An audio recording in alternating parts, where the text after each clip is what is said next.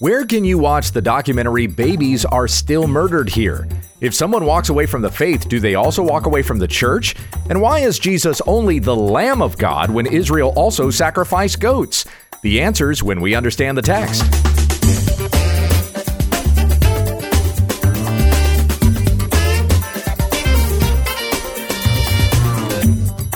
This is When We Understand the Text, a daily podcast in the Word of Christ. For the grass withers and the flower falls, but the word of the Lord remains forever. Tell your friends about our website, www.utt.com. Here once again is Pastor Gabe. Thank you, Becky. You're welcome. This is the Friday edition of the broadcast, and you can submit questions to whenweunderstandthetext at gmail.com. Here, let me adjust your mic for you. Is there a problem? Oh, you can really hear me now, can't you? There you go. Hello. Because she's all bundled in her blanket over here. I can't scooch any closer. And doesn't want to get out of her blanket to move her mic in front of her.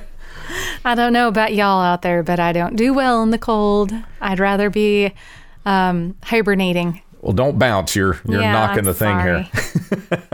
It is 24 degrees at the time of our recording. Burr. And that's Fahrenheit.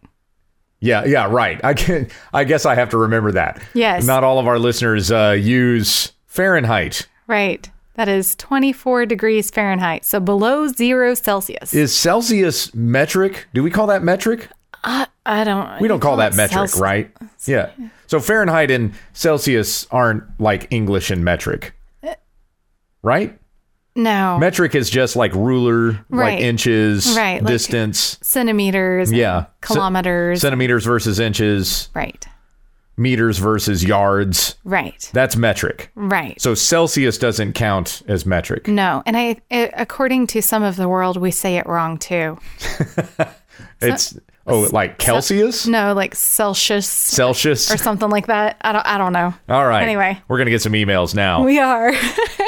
Well, over Enlighten here. us. Over here across the pond. Right? So, It'll be fun. Once again, if you want to correct us on our understanding of measurements and units, you can send those emails to whenweunderstandthetext at gmail.com. Something we have to start with plugging today that we keep talking about every week and we always forget. Okay. But listen in to the Just Thinking podcast. Yes, they're awesome. We had the chance to meet these guys. Well, I've seen Virgil several times. Right. And we ran into each other at G3 for sure. And it was at that G3 that we attended. It was right after Daryl Harrison had moved from Atlanta to California. Right. And G3 is right there in Atlanta. Right. So we didn't get the chance to meet Mr. Harrison, but Virgil was there. And then they met at Truth Matters. I didn't realize the two of them had never met before. Never. So they met for the first time at the Truth Matters conference, which was also the same time we met Daryl at Truth Matters. That's right. But they do a great podcast. He was very popular. Yeah. They do a great podcast, one of the best podcasts on the web. Definitely. So check out Just Thinking, also put together by the Bar Network, Biblical and Reformed. And thanks to Dwayne for all the work that he does there over at the Bar. Yes. All right, now we finally got our Just Thinking plug in there. Great job, guys. Here we also want to start out giving a plug to the new documentary film, Babies Are Still Murdered Here. This is the follow-up to the documentary, Babies Are Murdered Here. Okay. It's put together by Apologia Studios. Marcus Pittman is the filmmaker behind it. Did a wonderful job. I had the chance to watch it this week. I didn't realize it came out on November 1st. So I was even a little bit late on finally pulling up the documentary and watching it. But it not only exposes the horrors of the things that happen in the abortion movement, which I would think a lot of us are already familiar with that. If you call yourself pro-life or you are for the defense of the unborn, then you already know how horrible the whole abortion industry is. But one of the things that this documentary really kind of exposes is that the pro-life movement really is not doing anything to help save babies' lives. Right. And I'm talking about the thing that we call pro-life, that you've got all these politicians that'll call themselves pro-life. It's basically pro-life versus what would be termed abolitionism. Okay. Abolitionism is we are for the complete abolishment of abortion. Okay. Like not incrementally, but right now we need to end it today, which is why Apologia Studios has also put together End Abortion Now.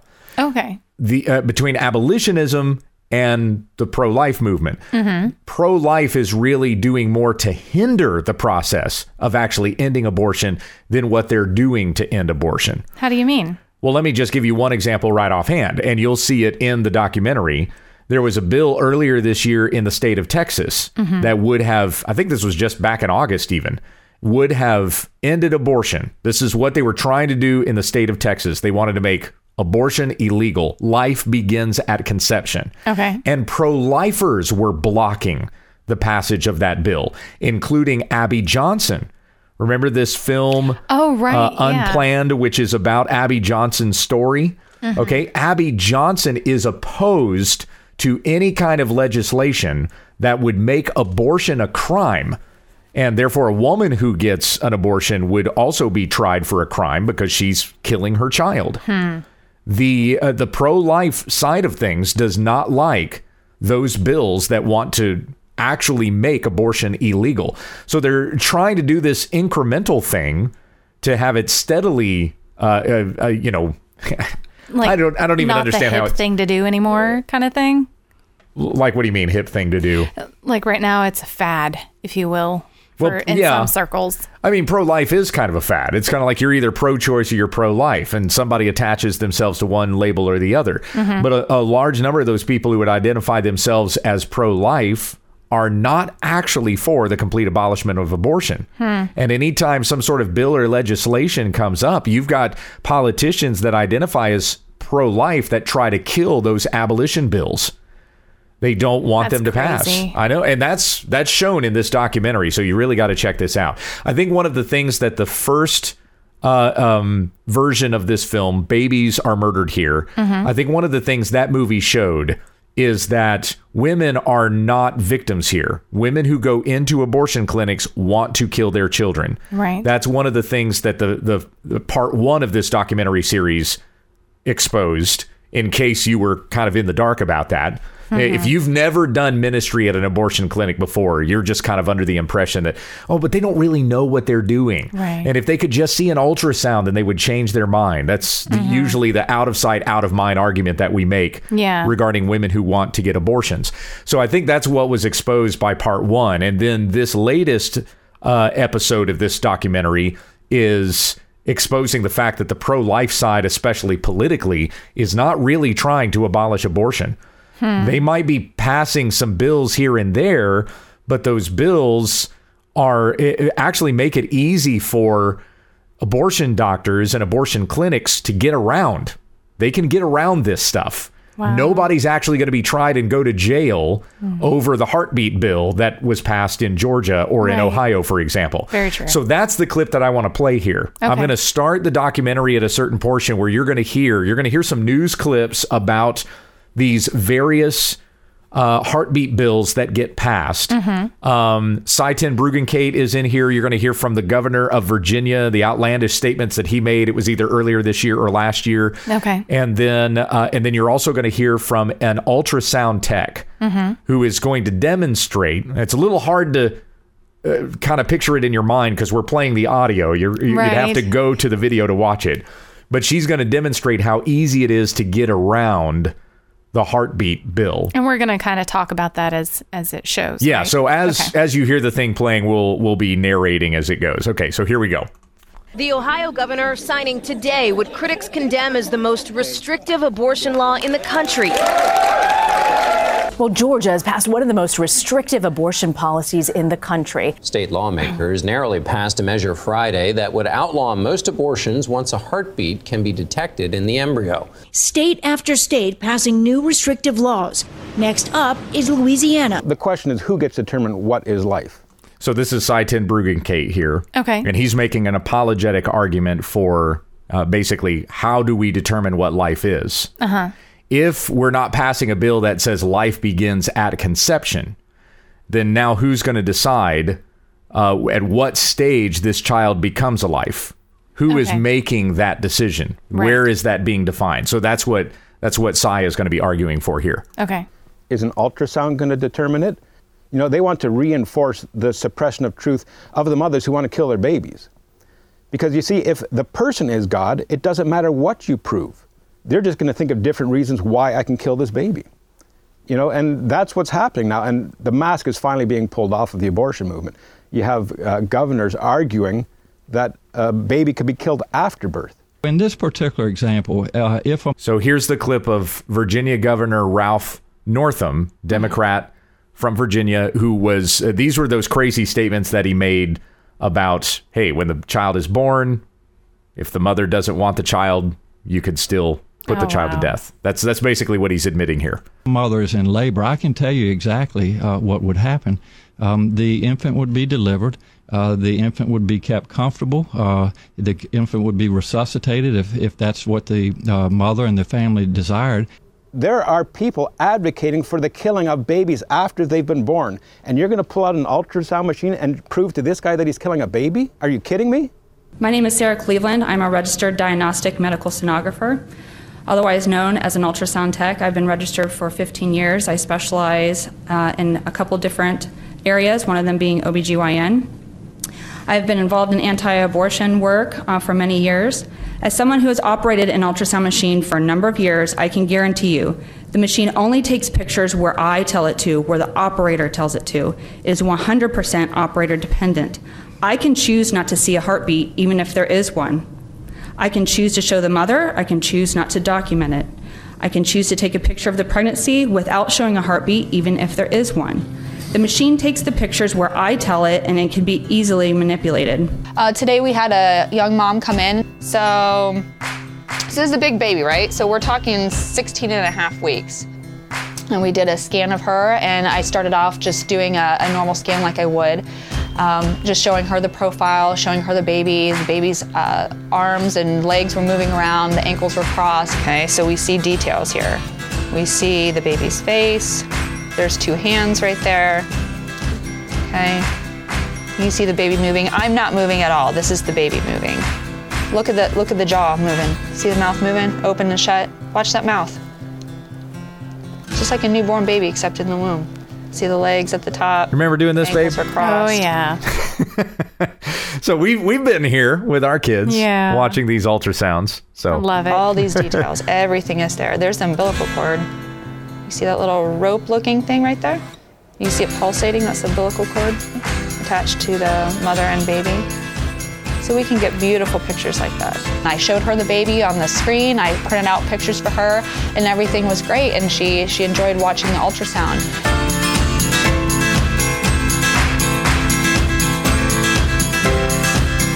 So this would be a great picture to give home, to take home for mom, for her baby. You see the brain structures even in the brain there. All right, now they're going to show us how these ultrasounds can be manipulated, so you can still follow the laws of the heartbeat bill without actually breaking the law, but you're also not showing the mother a heartbeat or that there's any child even in the womb at all. Oh, wow. So here's how she's going to demonstrate that these ultrasound techs, if they're in the business of murdering children, that's what they're going to try to do. They're not going to try to appease these heartbeat bills.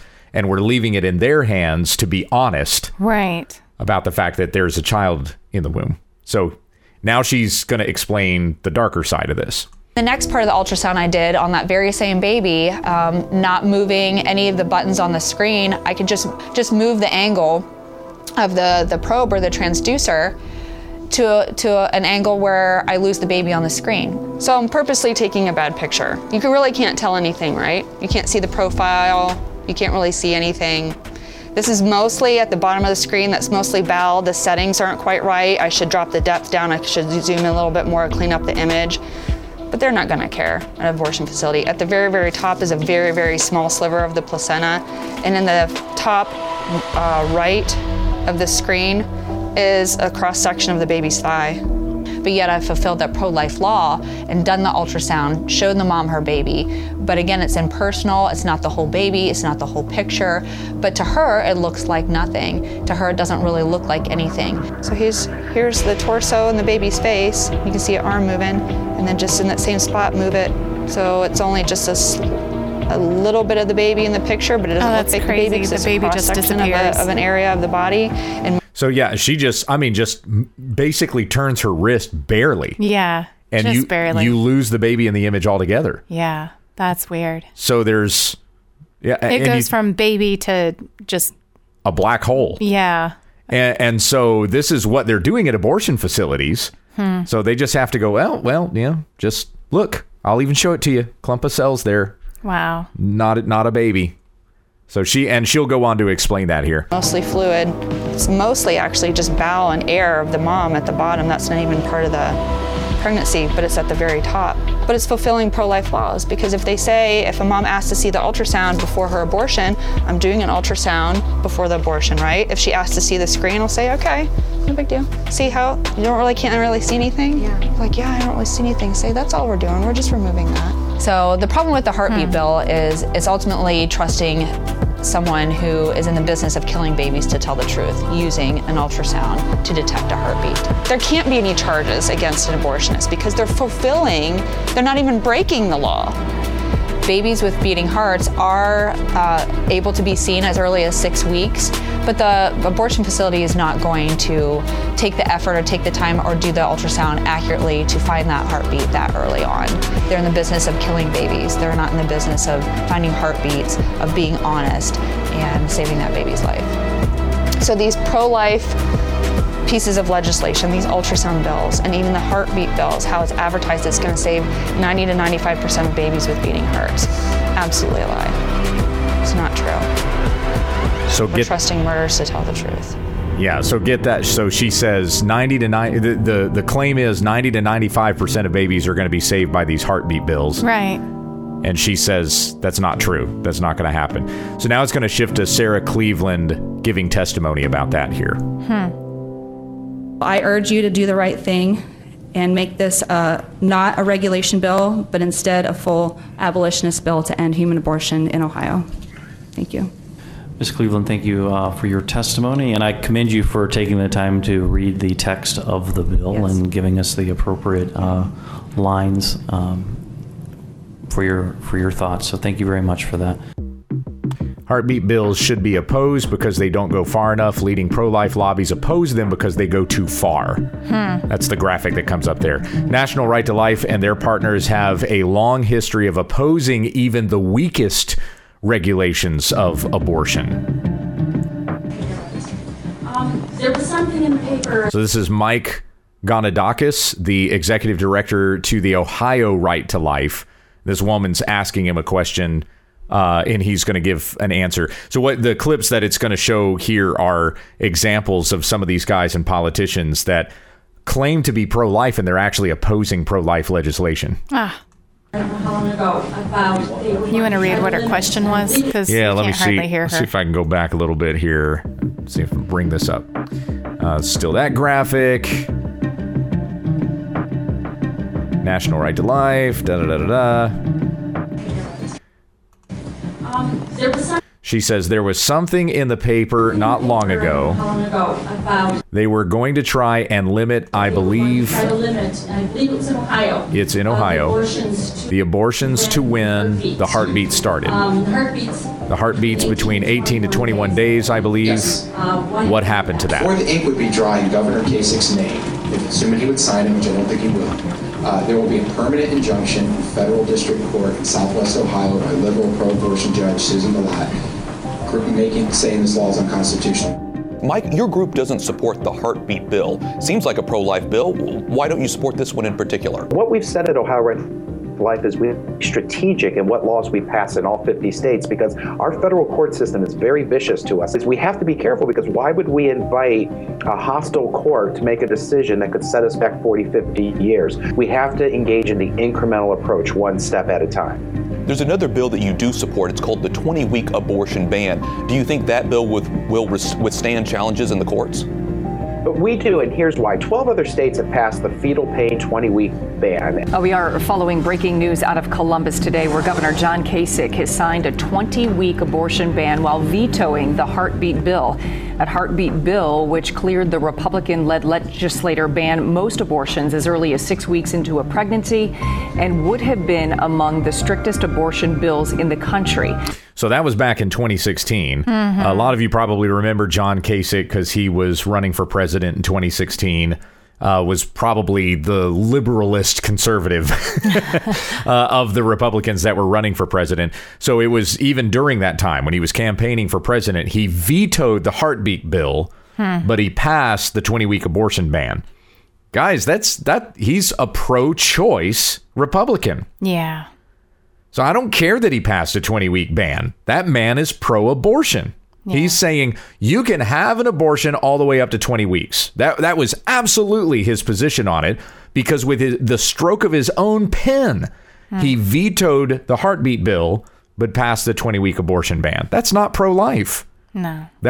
You're deciding when life begins, and it's not at conception. You think it happens sometime later. So you're for the killing of babies, if that's where your pro-life message starts and stops. Right. Every other organization that I name supports this bill. The only organization that doesn't support it is National Right to Life. Now, that's absolutely astounding. So that's Representative Steve King in Iowa. And he says everybody is supporting this abortion ban bill except the National Right to Life. And they're supposed to be the political action group that's behind helping to push these pro-life legislations. Yeah. Isn't that astounding? I can't get past this. That's what they're exposing in this documentary. It's incredible. And well done to Marcus Pittman and the guys who worked on this for putting all this together. Okay, so this graphic, in 2019, after years of fighting against the Heartbeat bill and with pressure from citizens of Ohio Right to Life forced themselves into the governor's signing ceremony to take credit for its passing.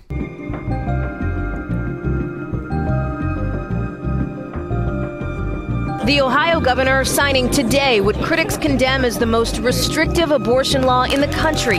So you recognize that guy right over there? That was the guy they were interviewing on TV. I can't hardly see your screen. I'm sorry. Okay. Well, it's kind of a little bit blurry because the image started pulling out. Yeah, and it's I'm not face on with it. Oh, okay. So it changes the colors. They had the split screen where there was the interview on television. Oh, yeah. And he was the guy on the right. That's him right there. Oh, gotcha. So the guy on the right was who? Supporters celebrate. So he was with the National Right to Life. Check. And he was the one that was saying, no, we can't do these abolition bills. Okay. Because it would set us back. So instead, we're trying to do it incrementally. Got it. And then you had the representative from Iowa that was saying, everybody is behind this abolition bill. All of the pro-life groups are behind it except the National Right to Life. That's insane. Was actually opposing it. My group doesn't support the Heartbeat bill. So on July 3rd, the federal district judge struck down the Ohio Heartbeat bill. That was this year. 3 days later, the bills were mocked. Now, I lost that graphic now. I'm not going to be able to get it back because it goes too far. Hang on. Support the Heartbeat bill. Struck down the Ohio Heartbeat bill, district judge.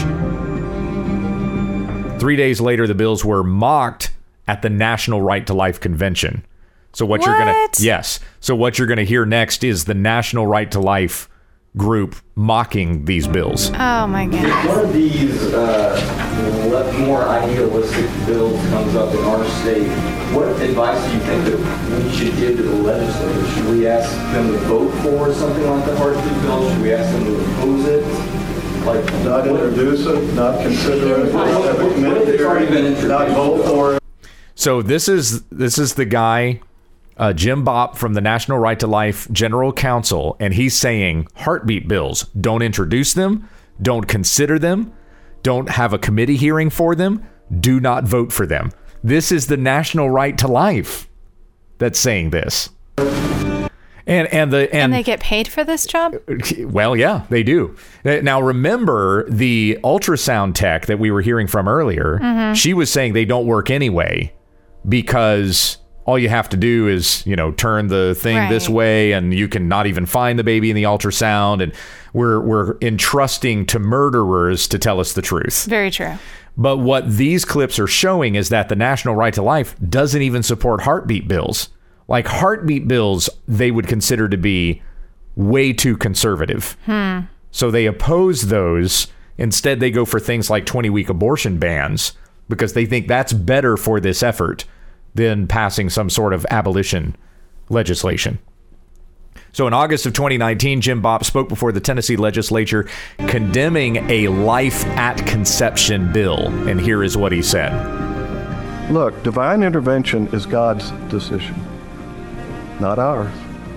He will do it in his time, when he believes the time is right. Absent divine intervention, we have to use our human reason, our human powers, to figure out what is the best course.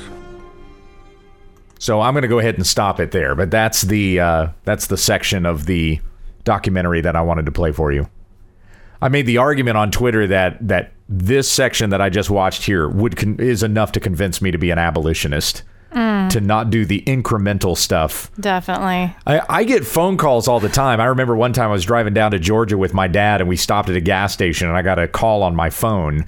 And it was somebody from one of those Right to Life organizations. They were saying, hey, we're doing all this work to try to pass these legislations and stuff like that. And would you donate to our cause? Because we have you down as a registered Republican and you vote pro-life.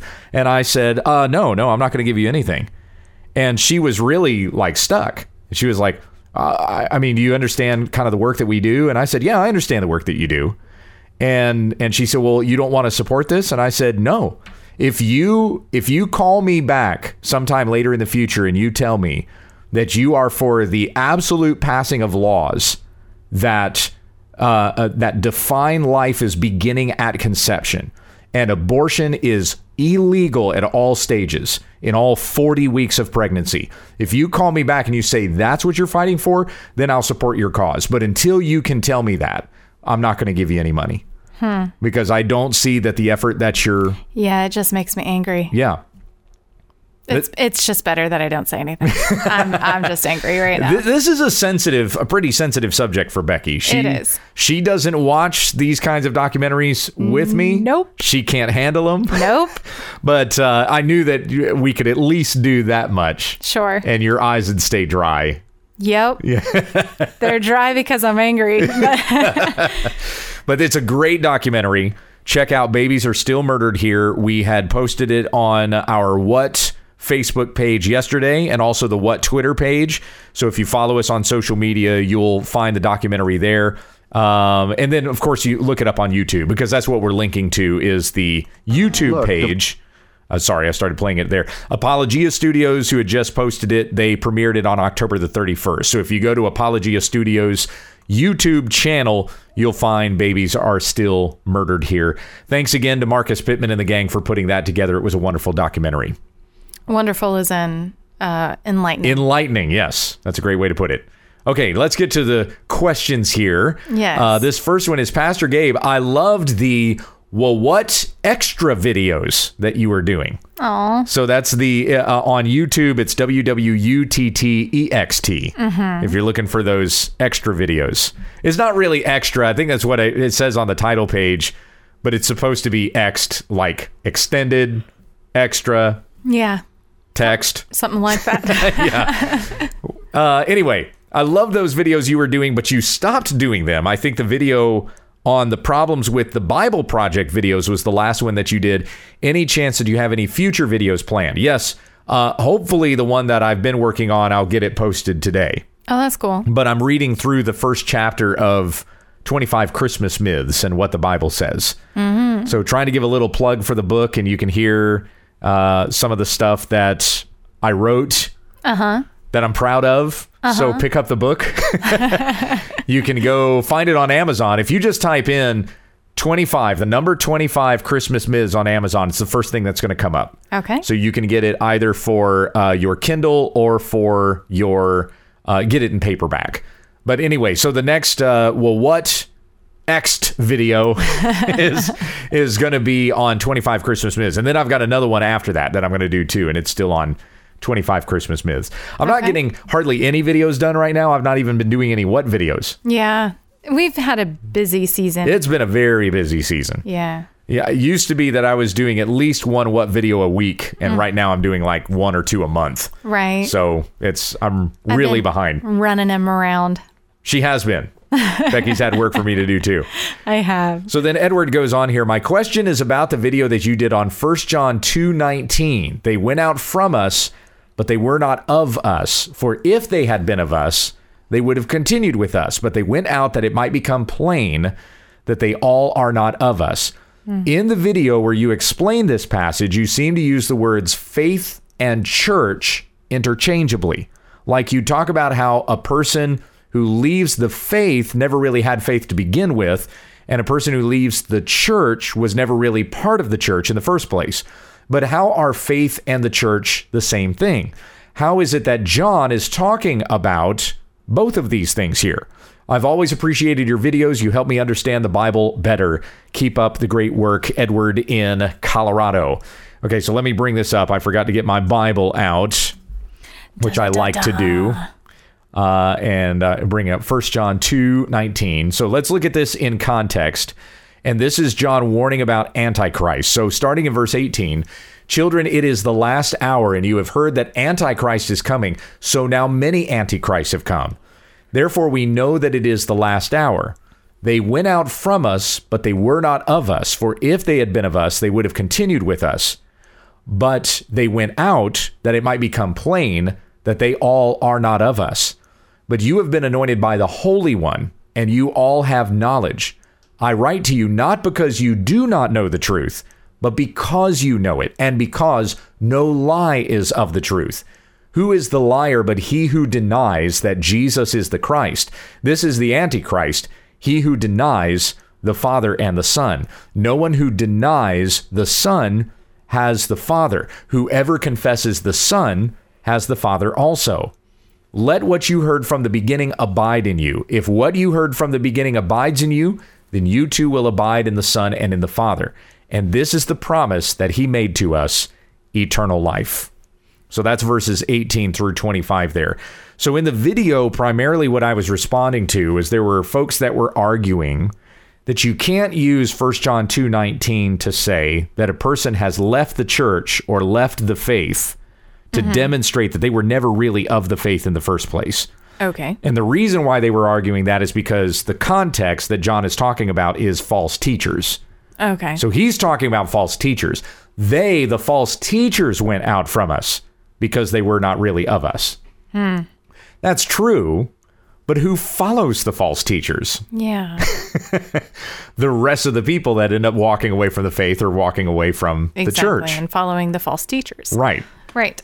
So they remember, Paul says they accumulate for themselves teachers to suit their own passions. Right. So false teachers are, false teachers are a judgment, and false teachers don't go out by themselves. Right. False teachers take people with them who wanted to believe the false teachers. Yeah. So that's certainly the context of what John is talking about there, but it doesn't mean that we just limit it to talking about false teachers. It's also the people that follow those false teachers. Right. Because remember in Revelation chapter 13, verse 8 says that those who worship the beast are those whose names were not written before the foundation of the world in the book of life of the Lamb who was slain. They're the ones that follow the beast, the ones who are not written in the book of life from before the foundation of the world. Right. And then we know it's that to make it plain for us to see. Yeah, to see exactly who that was. Right. We don't know whose name is not written in the book of life. Right. But when they go out from the faith and never come back to the faith, then it's demonstrated to us exactly those who said they were Christians, but really were not. Right. And of course, I tied this in the video. I tied this into the parable of the sower also in Matthew chapter 13. So in this parable, Jesus is showing these really are of the kingdom and these are not. When the seed falls on the path, among the thorns, among the rocks, these are those who might demonstrate some kind of faith for a time, but then they prove to be unfruitful. Right. But when the seed, which represents the message of the kingdom, falls in good soil, then it produces a harvest. Right. We also have in Revelation it being mentioned that the devil and his angels are cast into the lake of fire, and all those who worshiped the beast will be cast into the lake of fire as well. So again, it's not just the false teachers that go out. It's those who follow the false teachers that also go out. Now, Edward's question here is, why do you use faith and the church interchangeably? Well, because when somebody goes out from the faith, they're also going to go out from the church. When someone goes... Generally. I would say, well, yeah, that's true, because someone can be out of the faith and they might find a church. Right. Because not all churches have the same standards, I guess. There are some pretty lax churches out there that accept everybody. Well, yeah, you're just talking liberal churches like Unitarian churches. Right. You can be an atheist and be a pastor in a Unitarian church. Right. There was that story, a year or two ago, there was that woman who was an atheist. Yeah, that was insane. Pastor of a Unitarian church. You don't even have to be a Christian. Yep. To even preach here. So that was crazy. And I mean, we know those are false churches. We know that one's obvious. Yeah. But there's some that are still lax in their housekeeping, if you will, just to make sure everybody's on the up and up and keeping each other and they're not practicing church discipline. Yeah. They're not testing anybody to see if they're bearing any fruit. Right. Nobody is being called out for living in debauchery and sin. Right. And they're not teaching them to get past the milk part of, learning the faith, but into the meat part of, like maturing in your faith. And Yep. Yeah. So there's a lot of churches just let folks get away with anything. Yeah. As long as you want to come and you're dropping money in the offering plate. Right. That's really all we want. So why am I using the words faith and church interchangeably there? Well, again, if somebody's walking away from the church, it's because they're walking away from the faith. If they're walking away from the faith, they're most likely walking away from the church also. Right. Few people are walking away from the faith and still remaining in church. Right. But it does happen. True. That's true. Yeah. I mean, we have a common story in our church is that you'll have a military family that moves into the area. The wife starts coming to church, but the husband's not a believer. So he's coming because he wants to be with his wife. Right. And that's great. I'm glad he's there. Right. And I'm going to preach the gospel to him. But I certainly hope that somebody who comes into our church who's an unbeliever is eventually going to make a decision to repent and follow Christ. Right.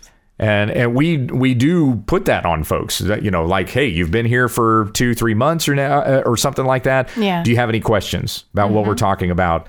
And we continue to follow up on those things to put a person in a position of having to respond to the gospel that's being preached. Right. You're not just doing your religious duty, and we're not going to let you get away with thinking that just because you're here, you're punching a ticket somewhere.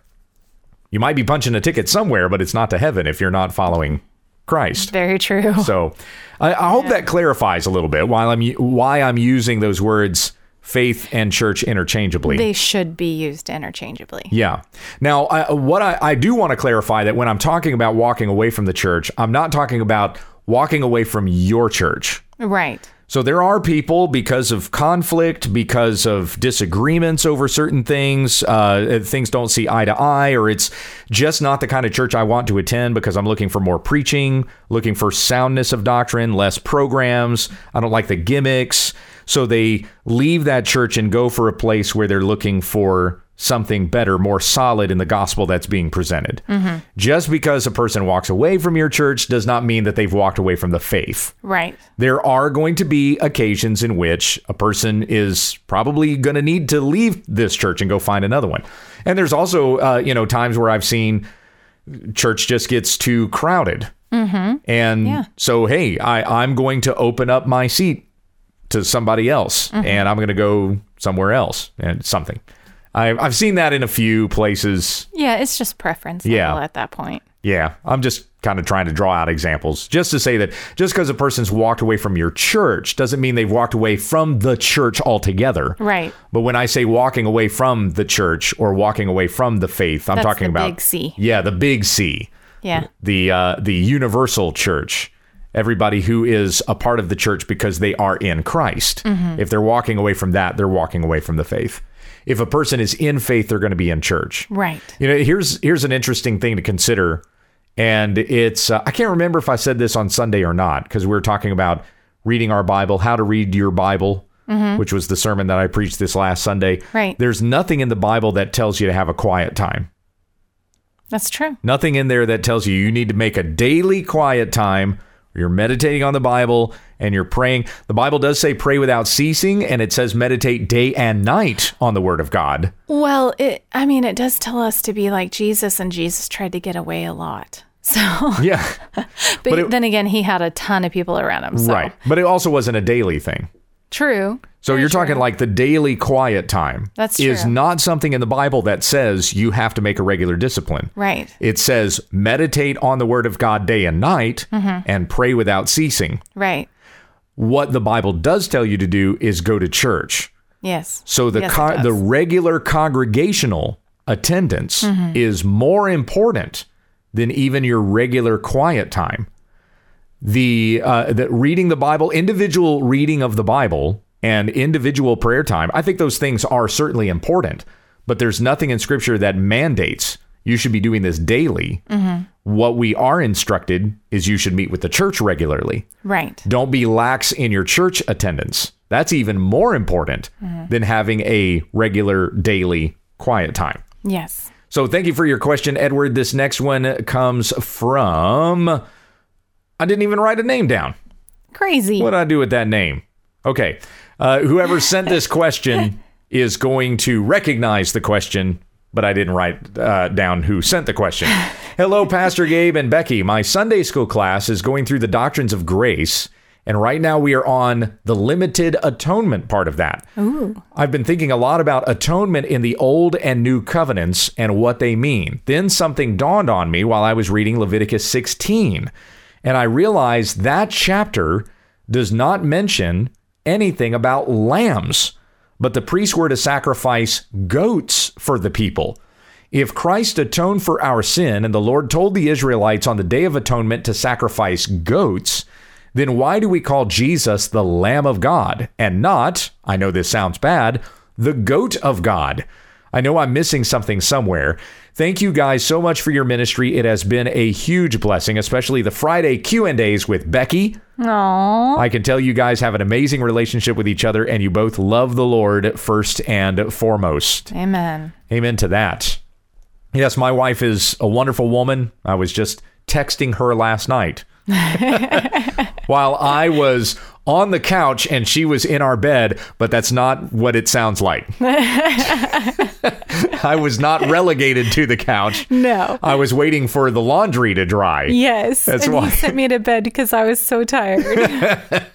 So I did not realize Becky wasn't in the room anymore. She had left and gone up to bed. She came back down to get her allergy medicine because she forgot that. Went to bed, and I didn't realize she wasn't there, so I was trying to talk to her, and I was kind of like, oh, maybe she's in the laundry room. So I just kind of laid there for a second, and then I heard something in the kitchen. I was like, okay, she's back in the kitchen now. So I started talking again. Still didn't get a response, so I turned around and looked, and was like, oh, she's not there anymore. And so then I just texted her. Yeah. She was up in the bedroom. I was like, oh, I'm talking to you. You're not here anymore. No, I disappeared. So yes, we do love each other, love each other's company. I am never tired of this woman. In fact, I don't want to go anywhere. I just want to stay at home with my family. That's really the way I feel most days. Anyway, that's no offense to anybody. No, none. I'm afraid now, having said that, I'm going to go pay someone a visit tomorrow, and they're going to be like, well, I know Gabe would rather be at home with his family. Doesn't actually want to be sitting here talking to me. Ooh. Ow! Hello. Watch out for... I didn't do it that time. Shells that are hanging out there. Where was I? Because I just whacked myself, and I totally forgot where I was. So the Lamb of God question. So this question is, why do we call Jesus the Lamb of God if the instruction to Israel is to sacrifice goats? So he's called the Lamb of God and not the goat of God. Well, we refer to Jesus as the Lamb of God primarily because of the Passover. Right. Not because of the Day of Atonement laws, but more because he is our Passover lamb. Paul points that out to the Corinthians. So Exodus chapter 12, verse 1, the Lord said to Moses and Aaron in the land of Egypt, "This month shall be for you the beginning of months. It shall be the first month of the year for you. Tell all the congregation of Israel that on the 10th day of this month, every man shall take a lamb according to their father's houses, a lamb for a household." So this is the instruction regarding Passover. It's the last plague in Egypt. These are the instructions that the Israelites are being given to avoid the angel of death. Right. How can you be sure that the angel of death is going to pass over you and will not strike down the firstborn in your home? So verse 4, if the household is too small for a lamb, then he and his nearest neighbor shall take according to the number of persons, according to what each can eat, you shall make your count for the lamb. Your lamb shall be without blemish, a male, a year old. You may take it from the sheep or from the goats. And you shall keep it until the 14th day of this month, when the whole assembly of the congregation of Israel shall kill their lambs at twilight. So in our English vernacular, we think of lamb as being a small sheep. Yeah. A young sheep. Right. But lamb was used to describe either a sheep or a goat. Now, where do we get this idea that we should not call Jesus the goat of God? And I don't think we should, because I think that would just get too confusing. John the Baptist, Jesus is passing by. Behold, the Lamb of God who takes away the sin of the world. Right. So it was the understanding that Jesus was the fulfillment of the sacrificial lamb laws that were given in the Old Testament. He is our Passover lamb. Where do we get the sheep and the goats thing from? Well, that's Jesus telling of the final judgment in Matthew 25. When the Son of Man comes in his glory and all the angels with him, then he will sit on his glorious throne. Before him will be gathered all the nations, and he will separate people one from another as a shepherd separates the sheep from the goats. And he will place the sheep on his right, but the goats on his left. And then by the explanation that he gives, those who are on his right are entering into the kingdom of God, and those who are on his left are being departed into the place of eternal punishment. So that's where we get the idea of the goat being bad, right, and the sheep being good. That's where we get that from. But it doesn't mean that the sacrifice laws in the Old Testament were distinguishing between sheep and goats, as in sheep good, goat bad. Right. That's not the way that we're supposed to read that. But lamb could be either a young sheep or a young goat. Don't do it. Don't do it. So the lamb... Becky was about to yawn. No, I wasn't. Don't do it. Okay, so I was. Okay, go ahead. What were you going to say? But anyway, so the lamb had to be without blemish, which means that they had to be purely white, correct? Yeah, there couldn't be any spot or blemish, no scars. So how does that work for a lamb as a goat? I'm confused. Just had to be a spotless goat. Just, okay. I mean, I guess goats can be white. I wasn't thinking about those goats. I usually think about the gray goats first. And they normally, I mean, they're gray. They're not white. So yeah, it doesn't say. There are some white goats, aren't there? It doesn't say what color they have to be. Oh, doesn't make a specification about color. Just without blemish. Yeah, just had to be a healthy goat. Okay. And it was so that Israel needed to understand they must give their best. Right. So not looking for the scraggly animal that we weren't going to do anything with Cain. at all. Right, like Cain was trying to do. He was just giving his leftovers. Right. But they're giving their best. And it also was a picture of holiness, because Jesus was the spotless lamb. He had no blemish about him at all. He was sinless. He was perfect.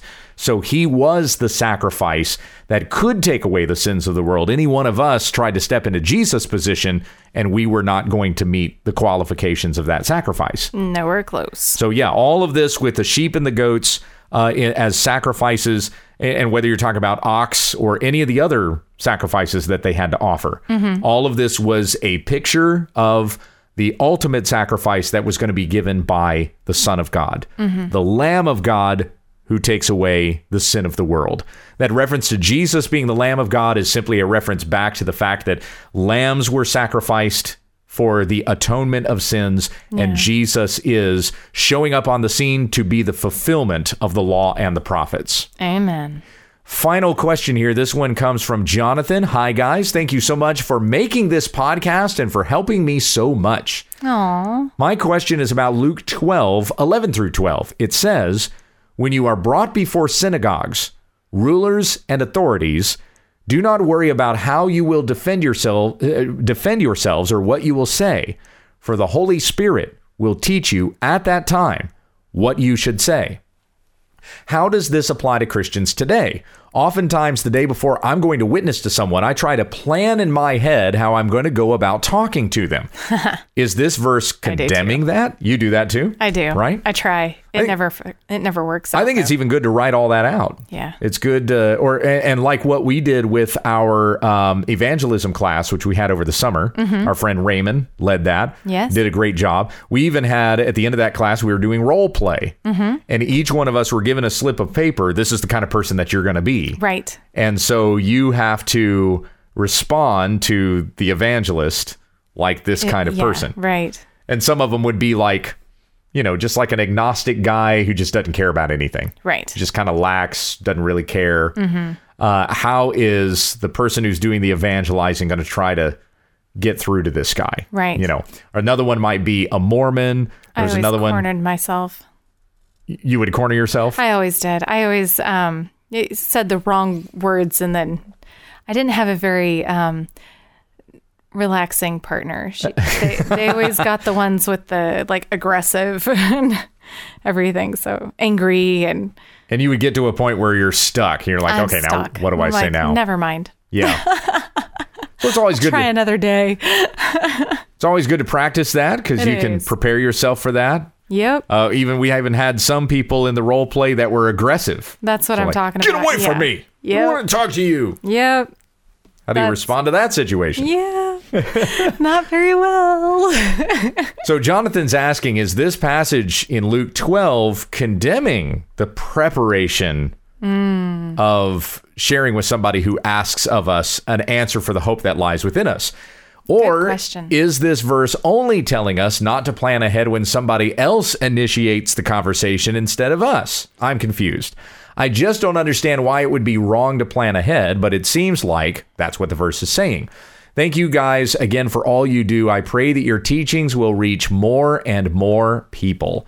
Well, let's go to Luke chapter 12 here. And starting in verse 8, Jesus says to his disciples whom he is sending out as sheep amidst the wolves, I tell you, everyone who acknowledges me before men, the Son of God will also acknowledge before the angels of God. The Son of Man will acknowledge before the angels of God. But the one who denies me before men will be denied before the angels of God.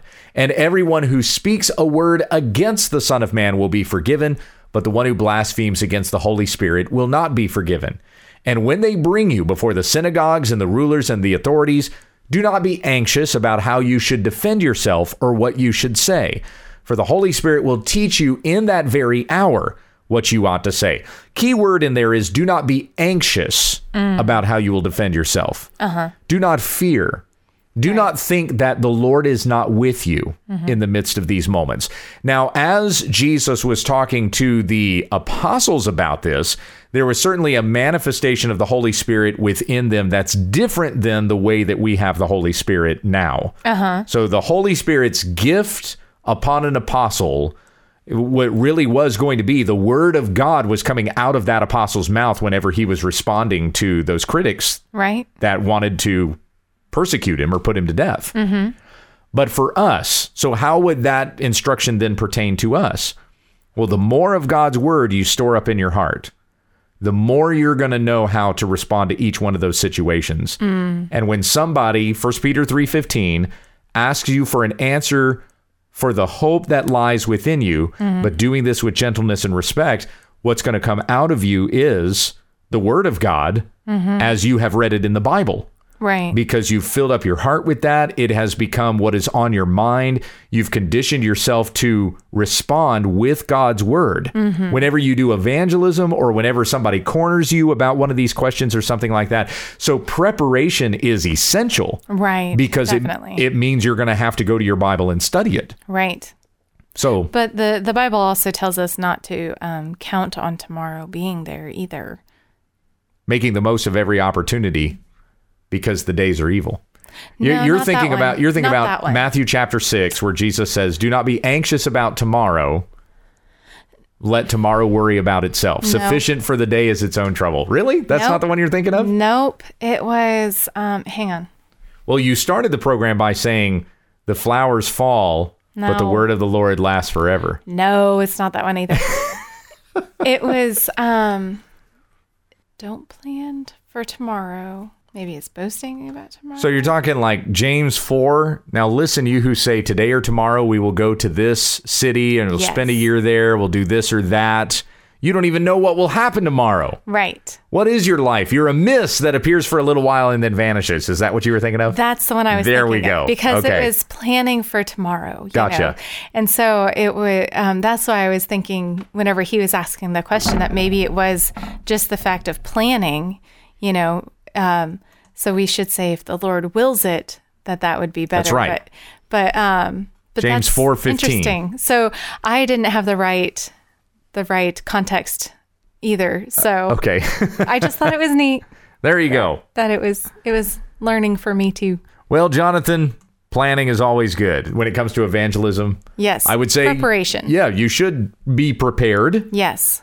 Because that's really the instruction in 1 Peter 3:15. Be prepared Yeah, to give an mean, answer. How else would you meditate on your on God's word night and day? I mean, why would you have to? Is to be prepared. Yeah. Well, to sanctify yourself, that you would be sanctified according to the word of God. That's why you would do it. But also you're preparing yourself to have to respond to a person that asks. Yeah, did I not say that? Okay. No, yeah, you were talking about it in terms of meditating to be prepared for evangelism. Okay. Well, But you're also meditating for sanctification. I apologize. I'm very tired. And I'm trying to think through the fog of sleepiness. Well, let's be done and wrap this up. Yes, that. We'll what you pray. said. Yes, let's. Heavenly Father, we thank you for this time and thank you for the opportunity to be able to do this. And I pray that what we've done here in this program is ministering to folks, that they're hearing the word of God and being encouraged by your word to seek Christ daily in all things, who died on the cross for our sins and rose again from the dead, so that all who believe in him will not perish, but will have everlasting life. Teach us how we share that message with others and know how to answer each person accordingly. And we pray these things in Jesus' name. Amen. Amen.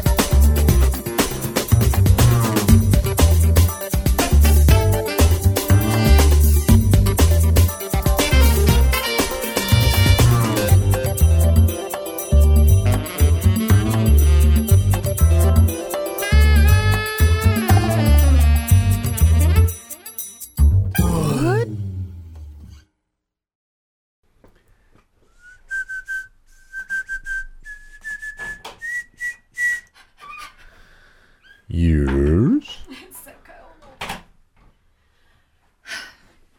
Why does it have to get so low? Because it's 24 degrees outside. No, that's when we were still outside. I'm sure it's lower than that now. You can go sit by the window over there. You'll feel a little draftiness. I'm sure it's colder than 24 now. Well, I pulled the weather thing up. It said 24. Still? Yep. I'm surprised. It said it was actually 24, and it even felt like 24, so no wind chill right now. Okay, so I'm going to go ahead and take this now. Okay, I've got to cue this up. I forgot to do that.